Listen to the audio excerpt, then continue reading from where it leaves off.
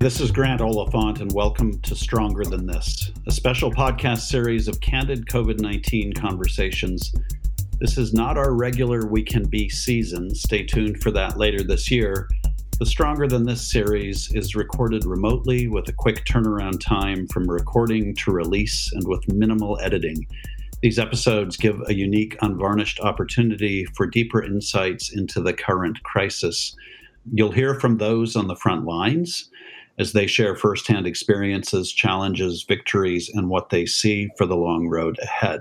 Today, we're going to be speaking with someone who I've admired for a long time, who has been focused on medicine and science and the role of thinking through problem solving in our society. With the world's hopes of beating COVID-19 resting on the widespread availability and use of an effective vaccine, there is no better time than now to talk to today's guest, Dr. Todd Wollin. Dr. Wollin is co-founder of Shots Heard Round the World, a nonprofit that defends, supports, and empowers vaccine advocates worldwide.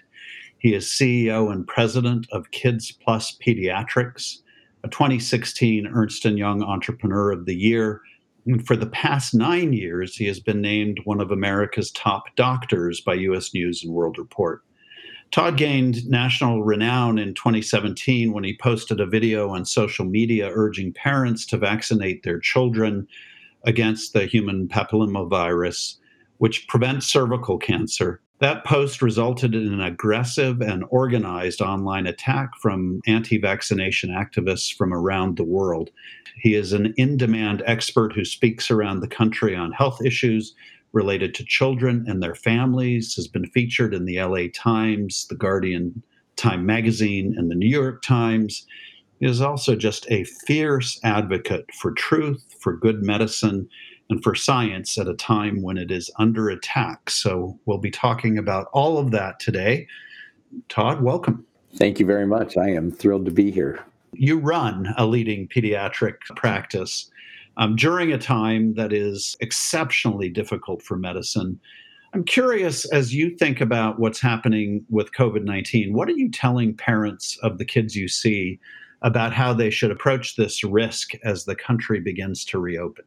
First and foremost, we tell people that we are going to present them with the evidence-based information, best practices, and where the science is, because we need some magnetic north or some truth to follow here, and facts should guide us. The current information tells us the greatest risk for spread for this disease is large droplet close contact, which is why physical distancing and mask wearing are really very effective. The notion that this is on surfaces or vectors that you can touch and then transmit to people, or that they're suspended in small particles in the air for hours, while theoretically possible, don't seem to be the main spread. So actually really simple, common sense mask wearing, physical distancing, at least 6 feet apart, good hand washing or hand sanitizing are the mainstay. We know that that's hard for families, though, because that means they have to be apart from friends and family. Do you encounter people, as you speak about this, who are viewing it through a political lens and say to you, I don't want to wear a mask. You can't convince me that I need to? Interestingly, in our practice, I would say we haven't seen too much of that. People have actually been expressing a significant amount of concern of contracting the illness. And because we're a medical practice, I think that probably brings an added layer of angst. Is there a risk there? Though I can tell you some friends and family that I have talked to that are wearing very strong political hats. And sad to say, this whole how do you say it? Politicization. Politicization, let's call it that, of mask wearing. Like, that just reflects the insanity that we've reached in this country, where wearing something that is evidence-based to protect you from an illness has now been somehow associated with a political value. I think what's especially sad about it is that the masks we're being asked to wear aren't about being scared and protecting yourself. They're actually about being considerate and protective of others. In a recent tweet, you said that COVID-19 reminds us of what a country can be without vaccines. Tell us a little bit about what you meant by that. Sadly, what COVID-19 is literally representing for families and for people across the world is what a world looks like without herd immunity. So we take herd immunity for granted, and we do so because everybody around you, and when we say everybody, we're talking greater than 90 to 95%, so let's be more specific, have received vaccines. And when we look at children, particularly because of school entry, require vaccines against some pretty bad diseases. So we look at polio. People used to line up around the blocks in the 50s to get that vaccine because if your child contracted it, there's a good chance that they could be permanently paralyzed or die. With that kind of fear, people were driven to get vaccines. But now in 2020, we don't see polio. We don't see Haemophilus influenza B, pertussis, measles, and mumps the way we used to, but we are seeing reemergence of measles because of things like the anti-vaccine movement and erosion of confidence in vaccines. But what COVID-19 does is show you when nobody has immunity to a disease, it cripples governments, it cripples countries, it shuts down economies, it certainly reveals disparities that already exist. And so you have reasonably a lot of people fearful of getting this infection with what's ranging of mortality of somewhere around 1%. I mean, we still don't have good data on that yet either. Right.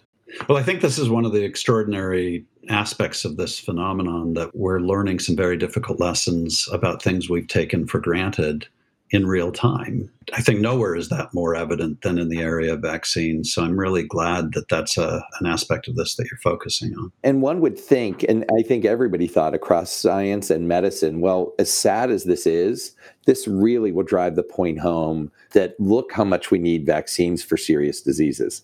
But in the flash of that thought, we see the pandemic being co-opted by anti-vaccine forces who do what they do best: churn conspiracy and anti-science rhetoric. And so we're now still fighting a two-front war, one against an infectious disease that's real, and another one against parties that have congregated together around this notion of being anti-science. Why are people so susceptible to those arguments? I'm thinking about the video that recently circulated. It makes me crazy, but this pandemic thing. Why are people so susceptible to lies about science and vaccines in particular right now? The interesting thing in my career path is I've spent a lot of time in the past 2 years around social scientists, decision-making scientists, communication scientists. And so I've got a great look under the hood as to why, in fact, anti-science, conspiracy, straight-out lies seem to grab our attention. And it's because we're hardwired to be on guard for threat. Nobody cares, honestly, if a message comes out and says today or this month or this year, 100 million children were immunized and nobody, everybody's doing great. But all you need to hear is vaccines can maim or harm or cause autism, right? We have that same mistruth, which was resolutely proved to be a conspiracy. It was actually a true conspiracy with money exchanging hands from Dr. Wakefield receiving money from lawyers back in 1998. And even today in 2020, you'll hear people still make that connection between vaccines and autism, of which there is none. The whole notion, again, for why we're so susceptible to this is, again, part of what we can, I guess, attribute some of our success as a species is our ability to be on guard, to continually look for threat, interpret how we can deal with it, and then deal with it. And so when there's some sense of threat, that there's a conspiracy, that big pharma is in bed with government or physicians are in bed with big pharma, then you're on guard. And when you look at how that works out in social media, a pro-science statement like this vaccine works, 100 million doses are given, nobody was harmed, a little blip on the radar, and then just diminishes within days, maybe a week. Yeah. Something that's sensational, that poses threat, blows up and hits tens of thousands, hundreds of thousands, or millions, and resonates for weeks to months, or as I just told you, decades, literally from one article that was proven to be complete fraud. It's so amazing. I think back to when I was a parent of young children. You're absolutely right. We're hardwired that way. We're on red alert all the time for something that may harm my kid. It's instinctual. I have a chicken that weighs less than 2 pounds that was rearing chicks. And if I went into the yard, she would have literally literally attack me, right? We are hardwired to just fend off any kind of threat. And so that's why these lies and these conspiracies resonate. And we have to fight ourselves to avoid being sucked into that realm. So you have direct personal experience in this phenomenon. I want to talk about that a little bit. In the fall of 2017, as the new school year was approaching, you posted a video reminding parents of the importance of having their kids be vaccinated against the papillomavirus. And in the weeks that followed your posting, you and your practice were systematically attacked online by anti-vax folks from around the world who I think really did their best to put you out of business. Tell us a little bit about what happened and what you learned and how you responded. Sure. I'm going to preface that by saying, because I always want this to be out there, that I did clinical vaccine research for 14 years. I've done plenty of work with and continue to do work with vaccine companies on a range of things, and mostly now around vaccine confidence, including both Merck and Sanofi. And at that point, I was also serving on a committee called the HPV Roundtable, and I was representing the American Academy of Pediatrics there. And the CDC in 2017 said, we have an amazingly safe and effective vaccine that protects against human papillomavirus, which can protect in an amazing way against cervical cancer, vulvar, vaginal, anal cancers, and what they didn't even know at that point was oral cancers. And so knowing that and going back to my practice, and our practice prides itself on our ability to excel in communication, building relationships with our community, and engaging our community. And we said, you know what, let's reach out to our community using video. And we had an amazing response. We had over 15,000 replies in terms of views and likes and shares. And the best part was people were calling to make their appointments and saying, you know, I want to get this for my son. I want to get this for my daughter. It wasn't until 3 weeks after that we started to see the attack. And as you pointed out, it was global. It was coordinated. It was actually from the hard right and some hard left as well. And it was one of the very first attacks that we had ever seen that used this level of sophistication to coordinate the attack. It was around the clock, over 880 different Facebook accounts attacking our Facebook page with over 10,000 posts. They also went to attack our Facebook ratings, and at that point there were star ratings. We shut that off immediately, but you can't shut off Yelp. And as they said, hey, they can't shut off their Yelp and Google reviews. Let's go after them. And from inside the attacking Facebook group, there were moles that were sending us screenshots. So they were pro-vaccine people in that group saying, you better prepare for this. This is what's coming your way. And darn if it didn't. How did you figure out how to protect yourself, though? You know, small businesses would react to a moment like that by being completely overrun. Yeah, paralyzed, overrun, take their posts down. By the way, the anti-vaccine community celebrates when that happens. We happen to be blessed with an amazing communications director. His name is Chad Herman. He was really taking on this attack pretty single-handedly as our communications director. He was hiding, he was banning, he was deleting as quickly as he could. But to be honest with you, the answer to your question was we needed help. And while he did his best to keep up with it, they were 24/7. So he would go to sleep and be thousands of posts behind by the next day. And so we've interviewed since then multiple other people that have been attacked, and they have done exactly what you said, have been shut down, have been paralyzed, have had their reputations decimated. We, on the other hand, were pretty well connected because we've been leveraging social media to address medical and health and social issues for years. And so we put out kind of a plea for help. We sent out emails, and on the third day, kind of like when Gandalf and the Riders of Rohan come to I love it. I love it that we're giving a Tolkien reference. Okay, good. Yes. It was literally that moment. We saw the reinforcements arrive. And so while we had to carry out a level of professional decorum on our own page, these pro-science people didn't. So they would bring literature, citations, and sometimes explicatives, and they would go after the people that were attacking. And when a bully gets attacked or pushed back, they usually just go on for an easier target.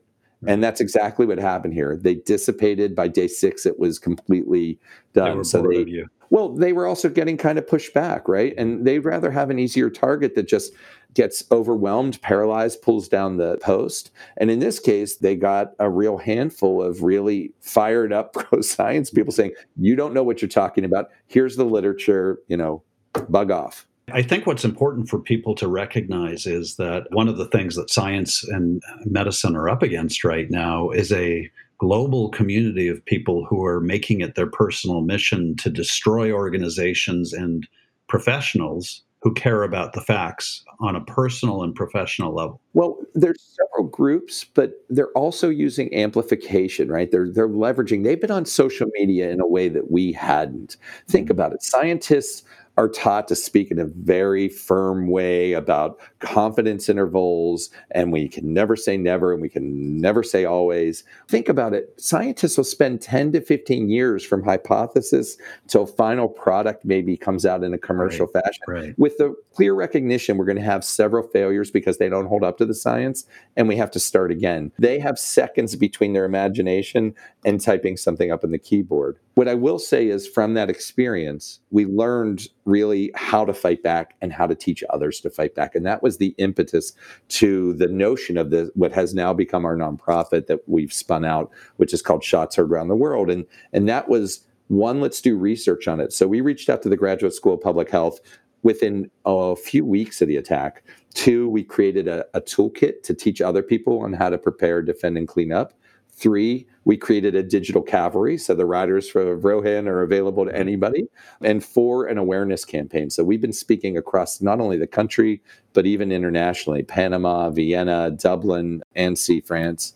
I've been all over the place kind of preaching the word of what we need to do to combat this weaponized social media that the anti-vaccine movement uses. And I want to come back to the subject I raised earlier about Plandemic, this video that has been making the global rounds, which has had extraordinary success in reaching people around the globe with the anti-vax message, in part, I think, because it is dressed up as a documentary and appears factual. But how do you help people understand what's wrong with that message?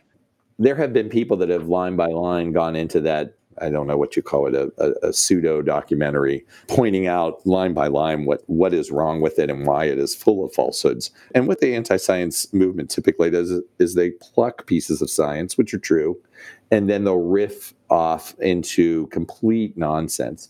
And in Plandemic, they used a lot of doctors to show some credibility. But again, these people were not experts in infectious disease. And as a matter of fact, they were spouting out straight up anti-science rhetoric. One of the reasons it had its reach, it wasn't just spouting out the anti-science rhetoric, but they were using troll farms from North Macedonia and from the Philippines, literally using bots and troll farms to push this message, to amplify it.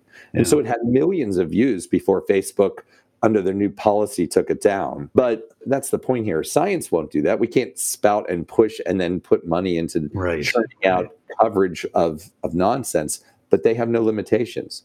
And that's where the social media platforms need to come in and play a role. And you could argue maybe a couple million views too late that they stepped in, but at least they stepped in. And Shots Heard Around the World, the goal is to provide medical professionals and scientists with the tools to respond to these lies. Is that correct? Correct. So the social media platforms, I liken them somewhat to arsonists who are being celebrated for throwing water on the fire, because they are absolutely responsible for incentivizing and allowing profits to be made, very much on the point that we made before on sensationalism. It's called clickbait.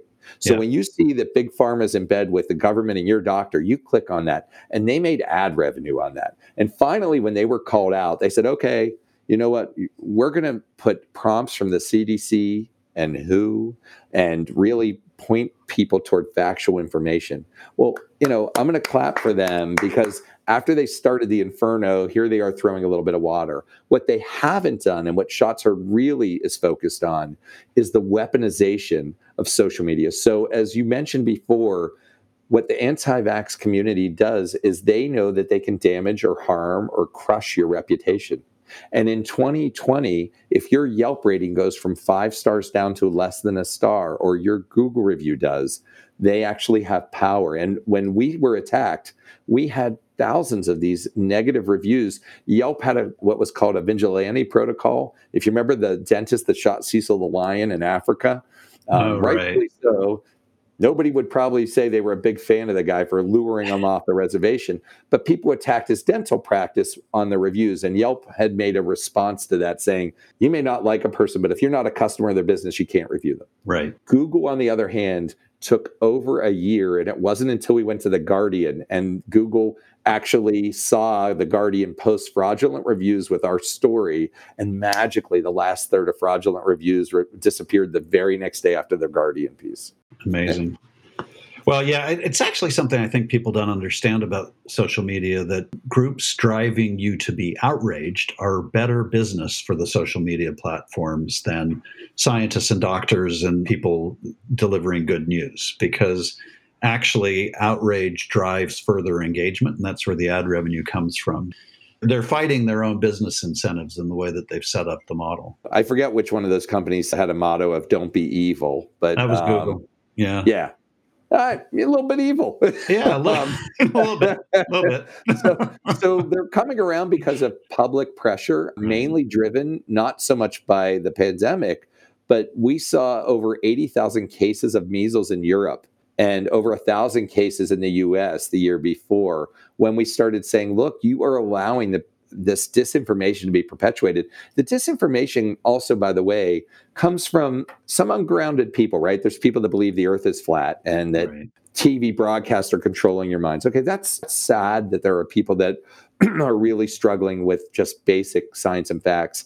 But what's worse is there are people with ulterior motives, and that's what we don't hear about. People that are pushing disinformation for profit, for political gain, right, or for power, right? And polarizing. So there's hate groups that are polarizing people and saying immigrants are dirty and they carry diseases, right, or government shouldn't be in your business. Vote for me, and they'll take a hard libertarian edge. Or you'll have people profiting and they'll play up the hard left side and say there's toxins and there's poisons, but buy my essential oils or my crystals. Yeah, right. And they don't have to tell you how many millions or hundreds of thousands they make. If I do any work for a pharmaceutical company, it's disclosed. You can look it up online, but they don't have to list their ulterior motives.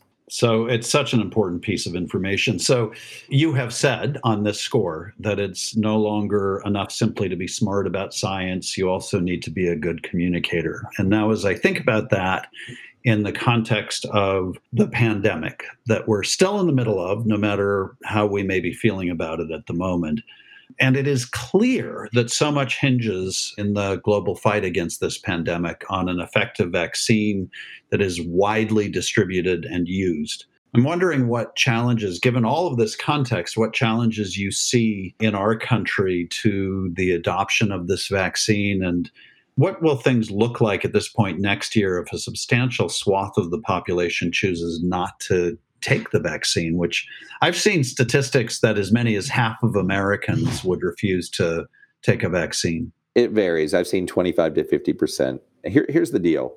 There's over 100 vaccine candidates currently under study. The problem is that right now in the United States, we have the unfortunate situation that we have political leadership that choose to push conspiracy, to disrespect science, to actually water down some of the scientific agencies that we have in our own country, right? So we have the CDC and the FDA at the same conference as the president, and he opposes their views. Sometimes he's been seen straight out just confronting them. We've seen those agencies sometimes water down their recommendations or some of the statements that they've made.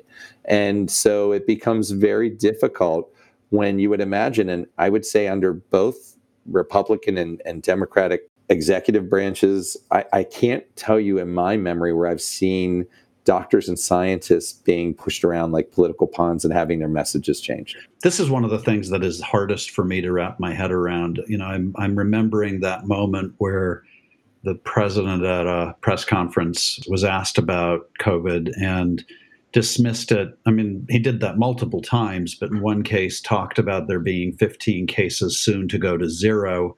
And here we are more than 100,000 deaths later. I'm curious, why would anybody make a calculation that it's better for them politically to ignore this and let people die than to address the science? Why is the science so weak as a compelling force in this discussion? I think some of it is amplified using really evil communication tools, whether they're in popular media or social media, to really aim at a very specific target, which is the base of supporters that revel in that's our guy. Don't listen to anybody else. That's the truth. You can't listen to anybody. I would say that when you look at people in the middle and you poll them, they're very frightened of the virus. They do believe in wearing masks. They are interested in a vaccine. But this is like a wrestling match or some kind of brawl that's being televised right now. It makes for great chatter and fodder and sensationalism. But if you poll America, just like on gun issues or any other issues, when you look at where the bulk of people are, they're pretty reasonably situated and just want what's right for hopefully themselves and their families and their communities. But that doesn't make good TV. It really is about the entertainment factor in some ways. Assuming we get a vaccine and we get one in the near future, what will you be saying to parents who may be concerned about vaccines or may be hearing all of this rhetoric on TV? Who knows where we'll be then? But how will you help parents understand the COVID vaccine? If, again, this vaccine goes through the testing and gets the results that we would expect through the standard methodologies that have already been there, looking for both safety and efficacy, meaning it is safe, it won't harm you, and it's effective. It'll protect you against the virus. Then we will approach it like we do with all vaccines. We'll educate our families on why we have the vaccine, what the risks and benefits are, just like we do with any other vaccine.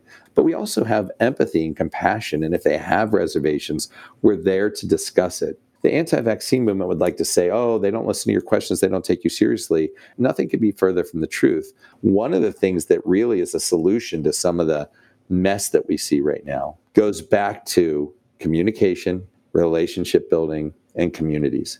And one thing we haven't said this whole podcast is that when you look across the United States and even the world's population, 75% of people are still characterized as vaccine accepting. If you make a recommendation, they will follow through. They believe in vaccines. 23% are hesitant. They are okay to have questions. And it's only 1% to 2% that are truly anti-vaccine. So the key here is when you come across a family that's hesitant about vaccines, but they're in your office, they already trust you. That's a great time to listen to them, to validate their concerns and understand what they're saying. And then having formed a relationship, leveraging that relationship and trust and saying, can I share some information with you? I love the fact that you are an advocate for better global social media communications and online communications, but you're also talking about the importance of the old-fashioned way of connecting and listening and communicating with each other. And I think we need both. That's a powerful message for you to share. What are you telling parents about the susceptibility of their kids right now to multisystem inflammatory syndrome, which has been connected with COVID-19? And how worried should they be? Because I'm sure there are folks who will be listening to this who are curious about that. And this is the syndrome that they've likened to Kawasaki disease. It's an inflammatory response. The problem is there are very few cases. I mean, maybe a couple hundred across the U.S. There possibly could be more that obviously we haven't yet heard about. But it's such a small number, and there's so little information that we don't yet have much to say. What we can say is it's pretty rare given the number of people that this virus has likely infected or at least been exposed to. And this is not going to be a hit or miss. Like, I don't know, Johnny looks like he has a little bit of fever. I mean, these kids are going to look really sick. So this is not the kind of syndrome that's going to be missed. And if a child looks sick, if a family has concerns, they should call their healthcare provider.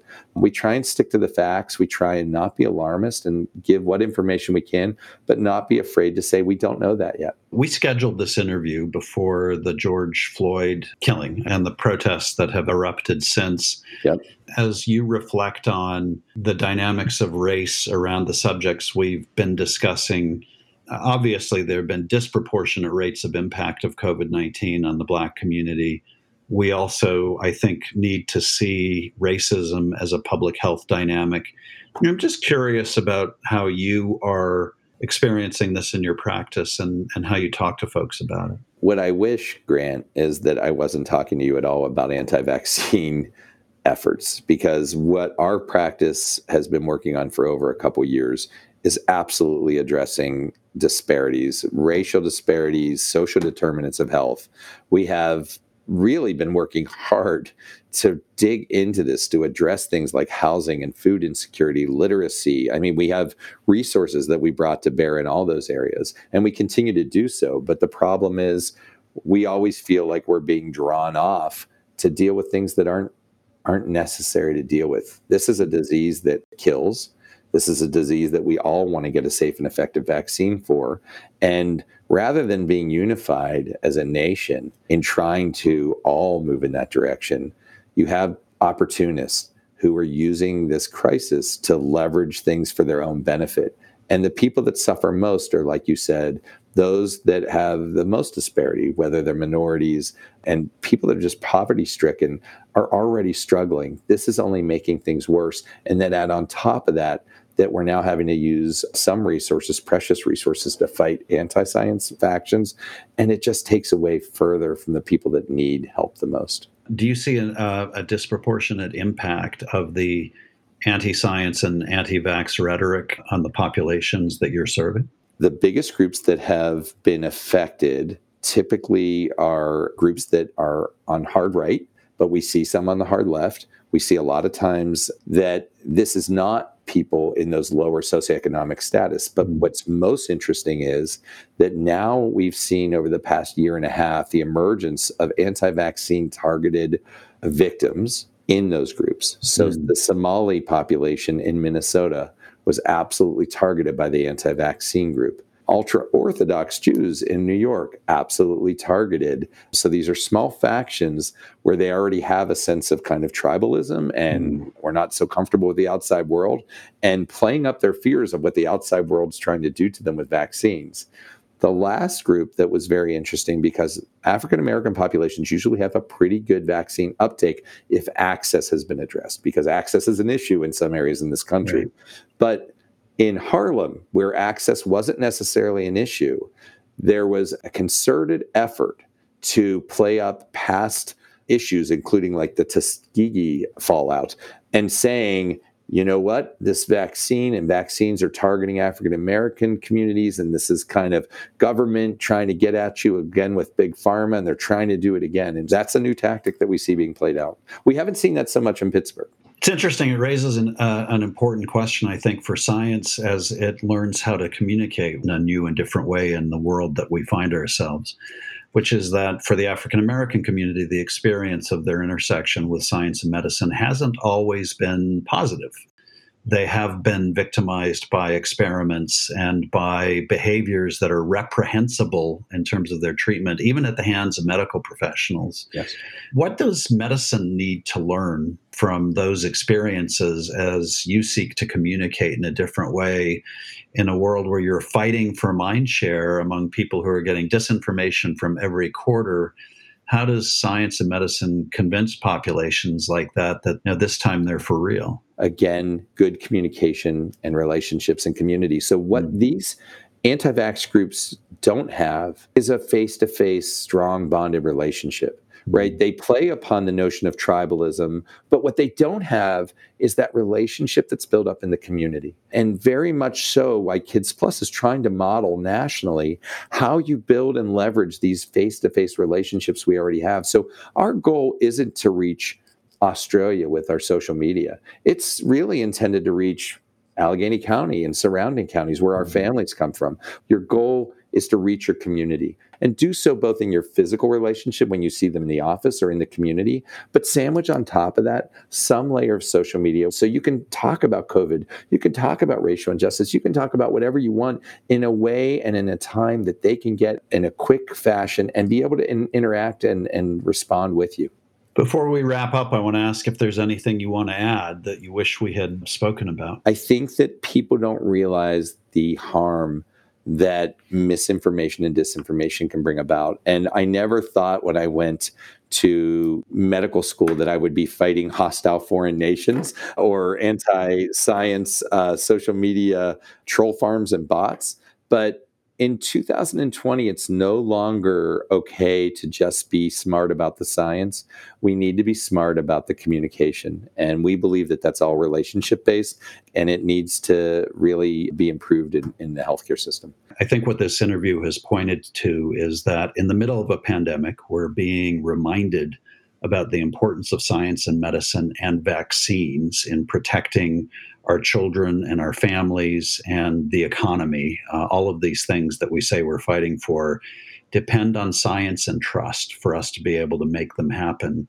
That also requires recognizing that there are enemies and opponents of that, including at the national level globally, all the way down to folks in your own community who may want to see you fail in delivering a successful message.